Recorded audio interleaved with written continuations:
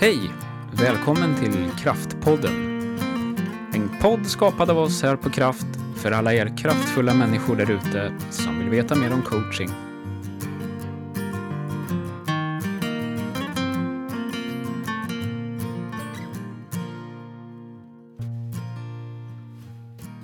Yay! Nytt poddavsnitt. Nytt poddavsnitt. Ny fredag. Det är det. Och massor med snö. Ja.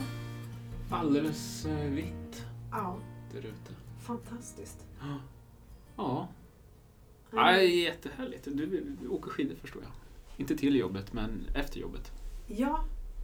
Jag har inte hunnit ut så mycket än faktiskt. Men har för avsikt att i helgen händer det. Ja. Vi har haft lite mycket att göra med våra nya kurser och allt som händer i den sfären. Så jag har inte hunnit med så mycket mer än att ut och springa. Nej, det är inte så bara. Det är ju inte heller så bara faktiskt. Nej, det är det inte. Men det är väldigt skönt. Ja. Men i helgen blir det nog skidor. Ja. Ni då? Ska ni bli pulka? Ja, det blir pulka. Jag måste skotta, det har jag inte gjort på hela veckan. Så det blir svårare och svårare att komma ut med bilen på morgonen. Grannarna tittar konstigt. Nej då. Nej, jag måste göra ett tryck. Det ser inte så roligt ut. Så det är lite sånt. Det händer någonting mer till helgen har jag för mig. Men pulka, absolut. Ja, det är kul. Vår kommun har ju liksom lagt av med att förut fanns det något sådant här avtal som man betalar en avgift om året och så skottar de trottoaren utanför huset. Okay. Och det är ju väldigt bra eftersom det är massa människor som använder trottoaren. Men den tillhör ju liksom våran del av vårt ansvar egentligen då. Så då får man betala en summa för det. Men nu har de tagit bort den möjligheten så att nu måste vi ut och skotta. Vilken affärsidé att ta bort egentligen. Det borde ju... Ja. Ja. Jag har inte varit ute och skottat. Igår kväll var det min dotter och min man har hållit rent på trottoaren. Ja.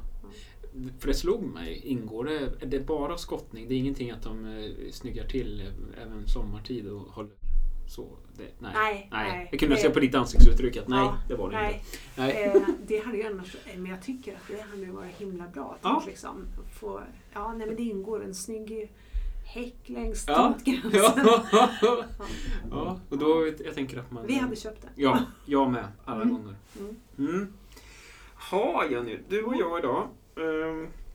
Ja. Och vi ska fortsätta i det här tänkte jag säga. Vad heter det? Konfliktspåret. Nu idag kommer det bli riktigt superspännande tycker jag. Nu blir det riktigt ganska hands-on. Ja, vi har ju pratat det fjärde samtalet nu. Fjärde podden kan man säga, om konflikt. Och det är ett jättestort ämne. Ja. Och vi skrapar lite på ytan. Men så sa vi det att det hade ju varit bra om vi kommer kanske lite mer konkretare. Vad gör man då när man ska reda ut konflikter? Ja, för jag tycker det är spännande. Du jobbar alltså dels går in och hjälper till vid konflikter. Det har du lång erfarenhet av. Så men du ger ju även både tips och... Det var så lite det startade. För att du har ju många chefer och vi har så coachar, chefer. Ja. Och då är det ju inte helt ovanligt att det pågår en konflikt på en avdelning eller mellan 2 eller 4 individer. Och det är någonting som ofta kommer upp liksom, i coaching. Ja, så är det. Det tillhör ju en av de vanligare chefsuppdragen faktiskt, att reda i konflikter. Ja, och då får man ju inte ta med dig ut hur som helst. Nej. Utan det här hamnar ju på chefens bord. Ja. Men du är ju himla god och behjälplig och gör små lathundar och Ja, precis. I coachingen så jobbar vi ju mycket med chefens utmaningar i sig själv så att säga och vad man kan göra och så vidare. Ja. Men det jag upplever det är att det är ganska många chefer som inte har fått med sig så där jättemycket chef- eller ledarutbildning. Och eller så har man fått det men du vet hur det är. Det sitter i en bok någonstans. Ska jag ge mig kast med den här 250-siders boken. när jag helt plötsligt ska lösa någonting. Så att man har inte fått praktisera. Nej, man har inte fått praktisera och inte fått feedback på det. Och, det är faktiskt inte så himla lätt. Liksom. Så att då brukar jag, både i konflikthantering och andra små situationer så där, som man kan behöva lite stöd. Vänta, vad var det jag skulle komma ihåg att göra nu? Ja. Då gör jag någon liten lathund och skickar på mejlen. Ja. Jag fick ju se en sån. Insider. Ja, precis. Den är jättebra. Och vi har den, tycker jag, som grund idag i podden. Ja. Just, och berätta, här är en konflikt i en grupp. Precis, en konflikt i en grupp och vi har en chef som ska försöka att reda ut det. Ja. För det här påverkar arbetsmiljön och chefen är faktiskt arbetsmiljöansvarig. Skyldig att tillhandahålla se till att tillhandahålla en bra arbetsmiljö. Ja. Och just det här har vi pratat om tidigare. Det är allas ansvar, ska vi säga. Ja, det är det. Absolut. Men det hamnar ju ytterst på chefen till slut. Att reda i det. Och nu har ju chefen, eftersom hen går på coaching och pratat om det här, och vi har nämnt det så många gånger också, att det är viktigt att ta tag i det tidigt. Ja. Nu är det dags att snabbt samla ihop. Sätt stopp för den här branden. Liksom. Vad är de första tipsen? Eller vad är det första som står på listan? Liksom? Hur samlar man och när och hur många? Och finns det saker att tänka på här? Konflikter är ju faktiskt som bränder, kan vi säga först. De börjar liksom som en tändande gnista. Ja. Och sen så blir det kanske lite glöd. Och efter konflikten eskalerar så blir det ju en liten brasa och fler involveras. Och vartefter så kan det ju bli en riktig brand. Liksom. Ja. Och då har du kanske till och med inte bara flera, utan det är grupper och grupperingar. Och, det blir stökigt liksom.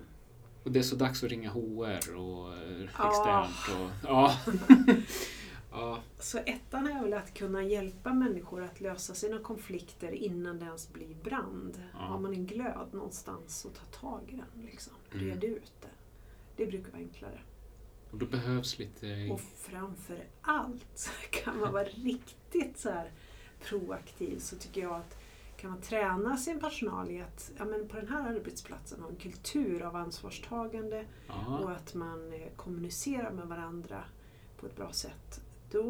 Då blir inte de där konflikterna så mycket mer än glödar och småbränder och går faktiskt att lösa av sig självt. Just det. Och med ganska små medel så löser personal det mellan sig direkt. Ja, för det har vi varit inne på tidigare att många gånger så kan man se att ledarskapet har ju jag ska inte säga att grunden till det, men många gånger en arbetsplats där det är mycket konflikt, så är det oftast i en kombination med någon form av ledarskap som inte riktigt har definitivt inte pratat om det här i alla fall. Liksom. Nej. Ofta liksom rollotydligheter, kommunikationsotydligheter, struktur, allt möjligt, information som inte har kommit och så vidare. Ja. Eller att det har tagits beslut som någon inte gillar. Och, där har vi pratat om tidigare. Ja, det har vi pratat om.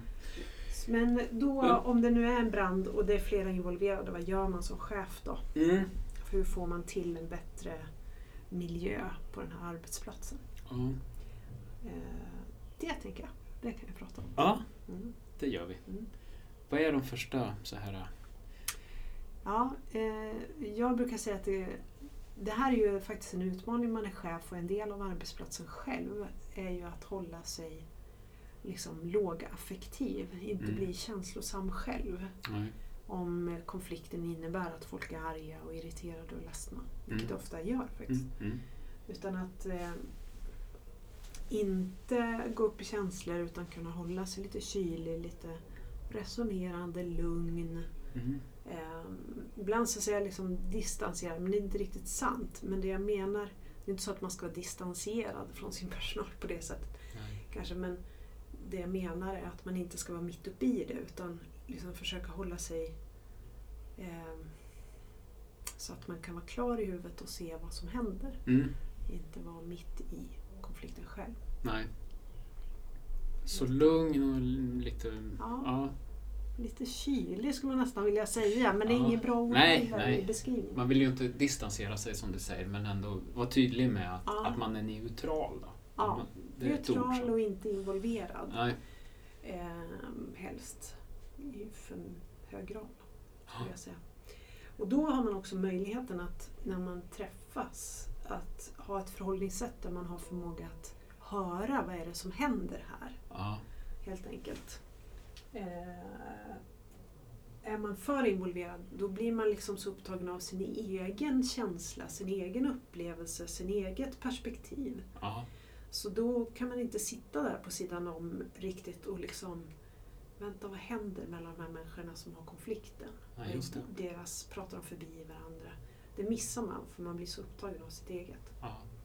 Här tänker jag, eller när jag hör dig nu så tänker jag att ens eget kroppsspråk, hur och vart man sitter, att man kanske inte tar det här på chefsrummet, och det kan finnas andra såna här grejer också som är viktiga. Och för att liksom öka på den här neutraliteten liksom, eller visa att det här ska vi prata med varandra utanför lite på ett annat sätt. Ja. Det där kan du ju använda också, liksom hur sitter vi med stolar, inte bara vilken lokal vi väljer, men liksom vilken höjd, om man sitter på kontorslandskap där alla kan sitta i olika nivå, sitter i samma nivå på din stol liksom, så du inte höjer upp din 1 meter över de andra. Nej, Nej men det är faktiskt viktigt. Ja, och än viktigare i sådana lägen kan jag tänka mig liksom, när det är lite tens. Att det är en behaglig miljö i rummet man ska vara i, och att det ger möjlighet för alla att uttrycka sig. Ja. Hur många ska man vara då? Liksom? Ja. Och vilka ska man vara? Jag kan säga det också innan, att det kan vara bra att ha en whiteboard eller blädderblock eller sådär. Ja, ha sånt man kan göra synliga anteckningar som är allas anteckningar. Ja. Ibland kan det underlätta ett samtal, tycker jag. Vad är det vi antecknar? Är det värdeord som vi säger? Eller är det långa... Vad är... Oj. Det är lite olika. Ibland så gör jag kan använda olika coachverktyg i de här såklart. Och det hinner vi kanske inte gå in på här. Men det kan alltid stödord. I en konflikt så vill man ju liksom tydliggöra, okej, så här ser det ut. Hur är det för er att vara i den här konflikten? Och då skriver vi upp stödord. Liksom. Vad skapar det här för effekter och så vidare. Och sen också hur vill vi ha det här på arbetsplatsen? Det är ju ganska viktigt att prata om. Så. Men nu går vi för precis, vi kommer därför kan det vara bra med en whiteboard? Eller? Whiteboard, yes. Bra. Vad har vi mer? Det var jag som var inne på lite hur många. Och det är klart att det är många involverade i konflikten. Då behöver ju många vara på plats när man ska lösa det. Och där är det ju faktiskt finns ju en begränsning för en konsult eller en chef. Hur många kan man klara av liksom? Ja. Och är man chef dessutom som man är inne i verksamheten, så är man ju aldrig helt neutral. Nej. Du har en arbetsgivarroll och du har en makt i rummet så att säga som påverkar allting. Så att då tycker jag nog att man ska ta hjälp utifrån. Men om det är att släcka en liten sån här glöd liksom vid 2-3 personer, det är som chef. Det tycker jag det är liksom chefsjobbet. Liksom. Det är klart du ska klara av det. Liksom. Men börjar det bli 4, 5, 6 stycken och du inte är så van kanske? Eller? Det beror ju lite på konfliktens natur och storlek och tyngd och vilka personerna är. Så att det är mer komplext än att bara tänka på antal. Jag tror varje chef får gå till sig själv och fundera hur man känner. Om man går till det här rummet och möter de här människorna och känner att man har själv lite oro, kommer jag klara av det här? Då kanske det inte är så himla bra, för då sprids den oron lätt. Liksom. För vad är det man ska alltså klara av då? Att låta alla komma till tal, så man ska facilitera det här. Vad är det som är det viktiga? Liksom, Det är ju att det är viktigt att hålla alla ansvariga i en konflikt. Att det du säger är du liksom ansvarig för, tycker jag. Och sen är det ju också viktigt att man ser till att alla pratar, att ingen sitter tyst. Liksom. För känslan, nu helt sådär bara, om jag hade varit en utav dem och sen på ena sidan om vi säger så, och sen låter chefen de andra få prata alldeles för mycket eller mer, då får jag en upplevelse som att chefen nästan har tagit parti, att så att utan att chefen egentligen gör något fel mer än att hon inte hanterar tiden sinsemellan, så kan ju det bara i sig. Ja, precis, absolut. Och chefens roll blir ju att försöka vara så neutral som möjligt och att stödja dem till att lösa sin konflikt själva. Att inte lösa det. Och det är ju många misstag i, att man försöker lösa problemen åt de här. Ja, men då gör vi så här. Kommer vi till snabba liksom. Ja, jag ska. Du får de här uppgifterna, du gör så här och så är det klart. Pang. Ja, är vi överens? Är vi överens? Ja, och alla ska tänka sig för. Kom igen nu. Ja. Men en konflikt där inte båda parter går därifrån och känner att de liksom har vunnit någonting på lösningen. Då är ju konflikten kvar. Ja. Så är det. Då är det inte löst. Nej. Så om parterna som är i konflikten inte deltar och inte tar sitt strå till stacken eller inte vill eller så, utan tvingas till eller så, då är det ju faktiskt inte löst, utan den där konflikten kommer att bubbla.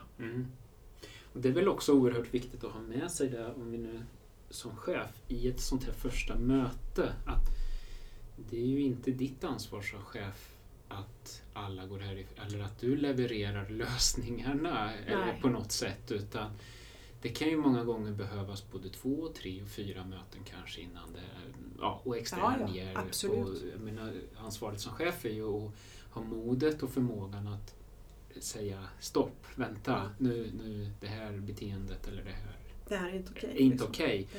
Och vi träffas och pratar.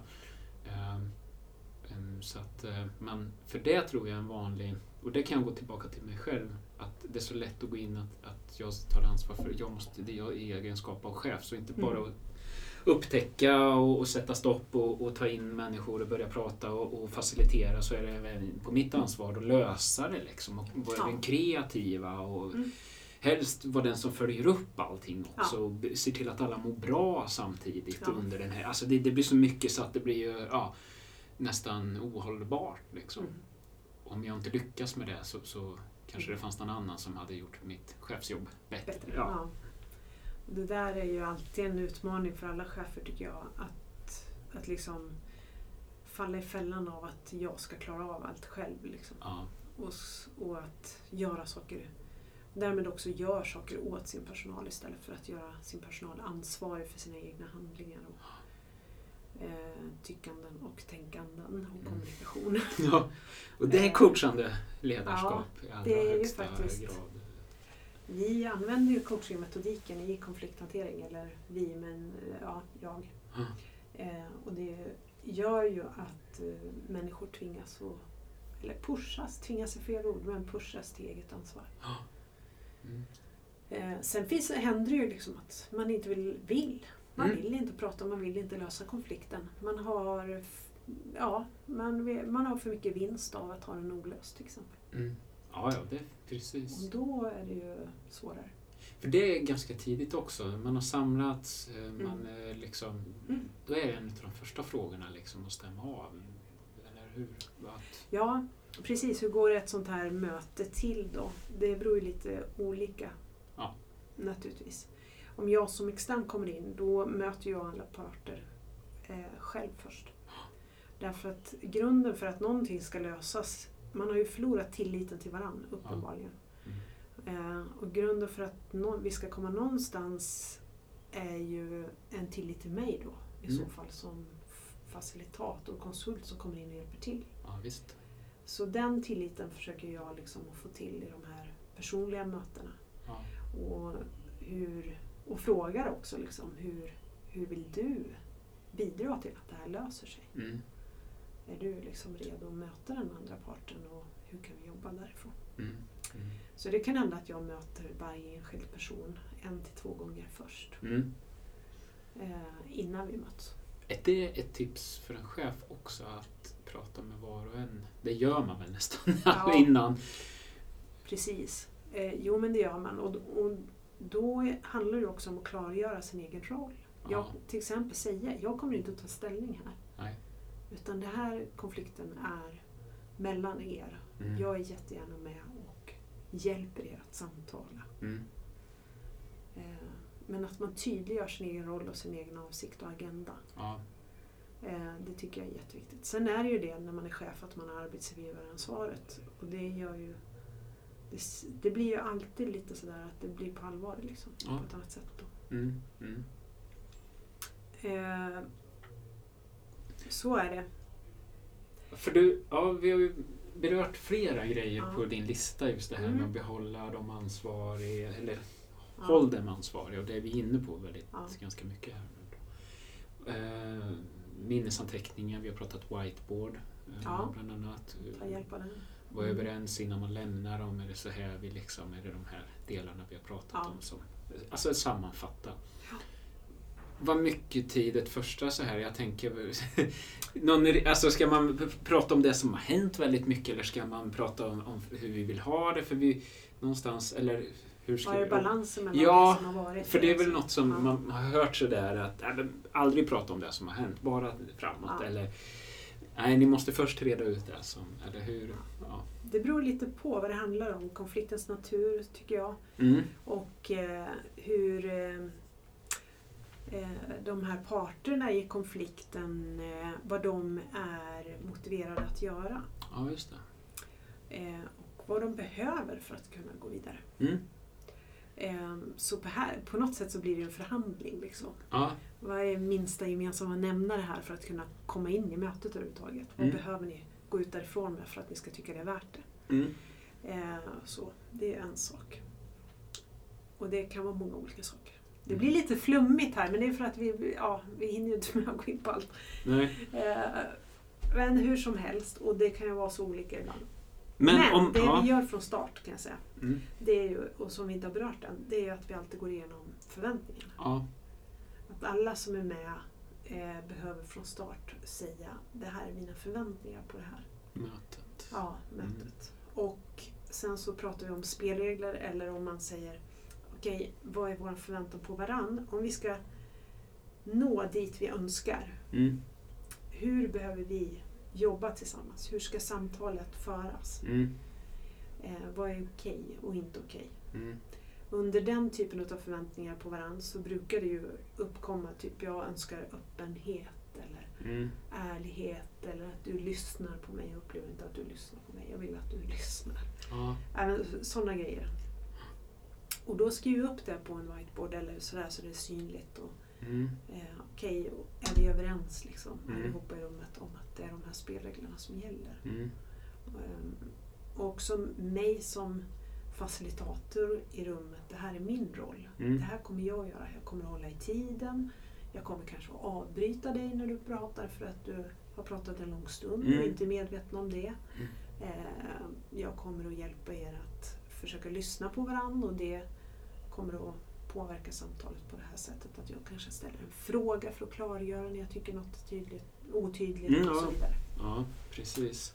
Så det är jag som facilitator och det tror jag en chef också ska göra, att liksom tydliggöra att men nu sitter jag med i det här och jag ska göra mitt bästa att försöka få er att mötas i det här. Samtala om vad som har hänt. Det kan hända att jag avbryter er. Ja. Är det okej? Liksom? Ja, jättebra. För då är det lättare att göra det också och involvera sig i samtalet på ett bra sätt. Om man har klargjort det innan. Gjort sin roll att man är där för att hjälpa och stötta eventuellt. Eller så, men inte, men det är upp till dem här nu. Och sen en tidsagenda då. Och då är det ju, är man några stycken så då går det åt lite mer tid. Men 1,5 till 2 timmar kanske.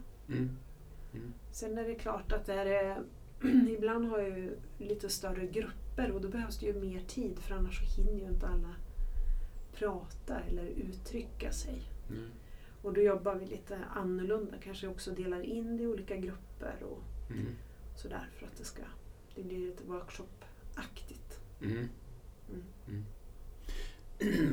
Jag tänker också, som vi har varit inne på tidigare, att här kan det vara, alltså när det pågår konflikter så är vi ju oftast ute efter att få bekräftelse och få folk att förstå vårat perspektiv, våran situation. Och det är väl sådana, om man nu som chef ber att vi ska gå igenom situationen liksom, i början av mötet, så att man inte dras med i att vare sig bekräfta eller på något sätt. Utan, och vi är egentligen inte ute efter att den som vinner den här ronden, så att säga, vad som händer ronden är den som kommer att per automatik och vinnande härifrån, utan det är bara ett sätt att berätta, tror jag, vad upplevelsen var för sig. Och att så och för någon kanske det tar 1 minut att berätta, och för någon behöver 13, 14, 15 minuter och en paus eventuellt liksom, för att berätta ungefär. Alltså, jag kan tänka mig att där är vi väldigt olika. Precis som jag vet att för en del så är det jättelätt att berätta om vad man har för förväntningar. På en timme eller på en person eller på sig själv. Men det andra har så svårt för det. Jättesvårt. Nästan kryper ur kläderna. Vad är liksom, för här är det ju är det någonstans det är viktigt att delta, så är det ju sådana här möten. Ja. Det tänker jag är en facilitator. Oavsett om facilitatorn är chef eller inte, så är det ju uppdraget att hjälpa alla att få bästa förutsättningarna. Och ibland så får man ha extra möten runt omkring för att göra det jobbet. Kanske hjälpa någon att tänka till. Just det. Och ibland, eller väldigt ofta, handlar det ju faktiskt om att sortera tankarna också kring vad är egentligen som är problemet. Eller är det flera saker som gör att det här är en konflikt? Och i så fall, hur ser de ut? Det kan finnas olika nivåer, det kan finnas liksom, olika typer av saker som inte har funkat. Det kan vara allt ifrån rollkonflikter till konflikter på grund av dålig information i organisationen eller sådär. Och så det är ganska vanligt, tycker jag, att det uppstår konflikter inte bara av en händelse, utan det är liksom ett raster, det är flera saker som har påverkat att det har blivit som det har blivit. Just det. Och då blir det rörigt när man pratar liksom. Ja. Och här är ju också en risk. Nu står jag och pekar på dig. Nu ser inte lyssnarna. Men här är ju så oerhört, och det pratade vi om innan i upptakten till det här poddavsnittet, just att här är det ju jättelätt som chef, eller extern kanske i viss mån, att vilja gå in med ytterligare ett perspektiv. Eller liksom kan det ha varit så här? Eller ni måste, av det jag hör och så vidare. Och så har man inte ens varit på plats. Man har inte upplevt. Återigen, så blandar man i det också i den här stora skitten. Liksom. Så har vi en riktig soppa. På soppa, men alla tycker att nu är vi ännu fler som tycker att vi har exakt rätt om det här. Jag är otroligt försiktig med att komma med analyser. Helst inte alls. Nej. Däremot synliggöra vad som sker i samtalet och vad man pratar om. Absolut. Så att det blir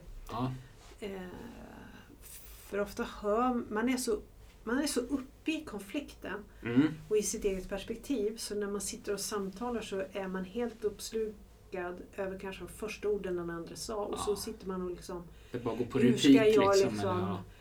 Nu sa man precis så där det, och så håller man på att formulera sitt försvar liksom. Och det där behöver man ju, det gör ju inte folk för att man vill vara elak liksom. Nej. Utan det är ingen som vill vara i konflikt. Nej. Vi måste ju beröra innan avsnittets slut, vi måste beröra lite det här med, men vi har fått ner en massa saker här nu och alla har kommit till tala och man har förväntningar på varann och sen har vi kommit till och med, det kanske är möte 2 eller 3, och vi har börjat prata om men hur ska vi uppträda och vad har vi för förväntningar för att få en annan vardag? Vart är vi då?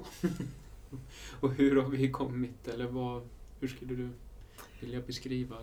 Det handlar ju om att bli överens om lösningar.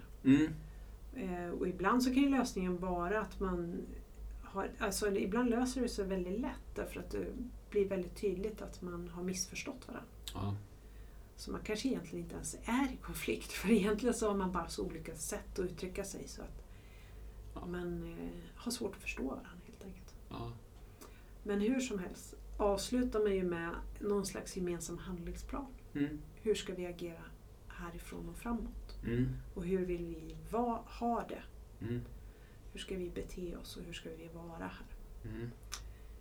Och där tänker jag att då vill man ju skriva ner det. Ja. Och sen vill man följa upp det också.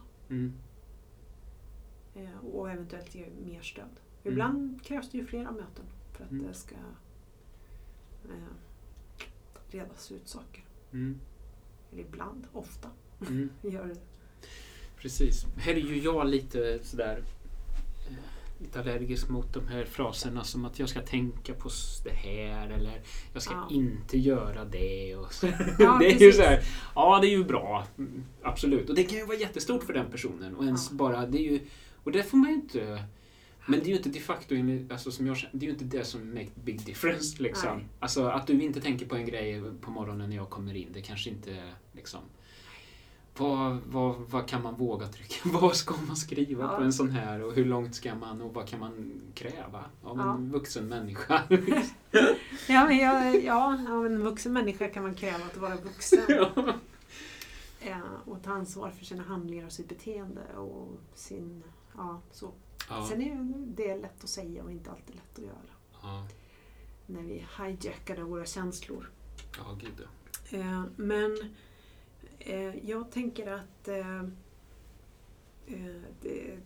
du var inne på en bra sak när vi pratade innan här. Just där, det är så lätt att det bara, du sa så här, det är så lätt att det blir negationer bara. Att det vi kommer överens om är allt det vi inte ska göra. Ja. Speciellt i sådana här möten och så alla är så överens om vad vi inte ska göra och det är jättesvårt för det är massvis med forskning när vi pratar om coaching och sådana mål och just negationer är jättesvårt och så här att jag ska inte tänka på en röd bil, då händer ju det direkt liksom. Så. Jag vet det bara röda bilar. Ja, överallt liksom. Jag ska sluta med godis. Ja. Aldrig har godishyllan varit så lång. Och det är precis, och det är ju så tacksamt och det är ju precis vad alla önskar i ett sånt här läge, i en konflikt, att vi slutar med saker oftast, att vi på något sätt, men det är ju inte det som aktivt egentligen är lösningen, utan det är ju faktiskt att göra någonting annorlunda som så många gånger annars också. Och det gillar jag med det coachande förhållningssättet i konflikthantering. För vi har ju det liksom i oss per automatik nästan att prata mer om hur vi vill ha det. Än om vad gick fel. Ja, precis. Jag är inne på det förut också liksom att hur mycket ska vi prata om det som gick fel? Och jag menar att vi måste det för att kunna gå vidare. Alltså vi ska prata om det som gick fel så mycket så att vi kan gå vidare. Men vi ska inte vara där och liksom kommer inte hjälpa. Nej, det är kanske inte där vi grotta i liksom. Nej. Ja, när du sa så då kändes det. Alltså det räcker att prata om det en gång och sen är det bra tycker jag. Då vill vi gärna vidare om vi kan. Om vi kan. Ja. Absolut. Och om det ändå inte går, då måste vi ta en vända till för då kanske det finns mer att prata om då. Men rensa luften kan vara bra. Men sen så vill vi ha ett framåtfokus. Och då vill vi inte bara ha ett framåtfokus med jag ska sluta, utan precis som vi är inne på. Vad är det vi ska göra annorlunda? Vad vill vi börja med? Så. Precis. Vad ska jag börja göra? Och här kan det vara enkelt på att man ska hälsa, om det har varit jobbigt så hälsa på varandra med respektive namn eller på olika sätt och få ihop en morgonrutin som gör det lite lättare liksom. Kan vara rätt frostigt efter ett sånt här läge liksom. Jag bara så här hitta på grejer nu, men det här att folk ska gå runt och tänka på grejer och säga det är jättebra, det är ju tacksamt och det är ju moget och så, men det måste ju faktiskt till saker också för att det ska riktigt kännas att det händer, att det sker, att man märker någonting. Och jag tänker också att det inte är en pålaga från en chef som säger, för då blir det liksom inte. Nej, och det är det som är. Nej. Det blir men bara hur för det här kan det vara. Därför tycker jag att alla förslag framåt ska ju helst komma från de som är involverade. Alltså det måste finnas en motivation hos dem att agera annorlunda. En önskan att agera annorlunda.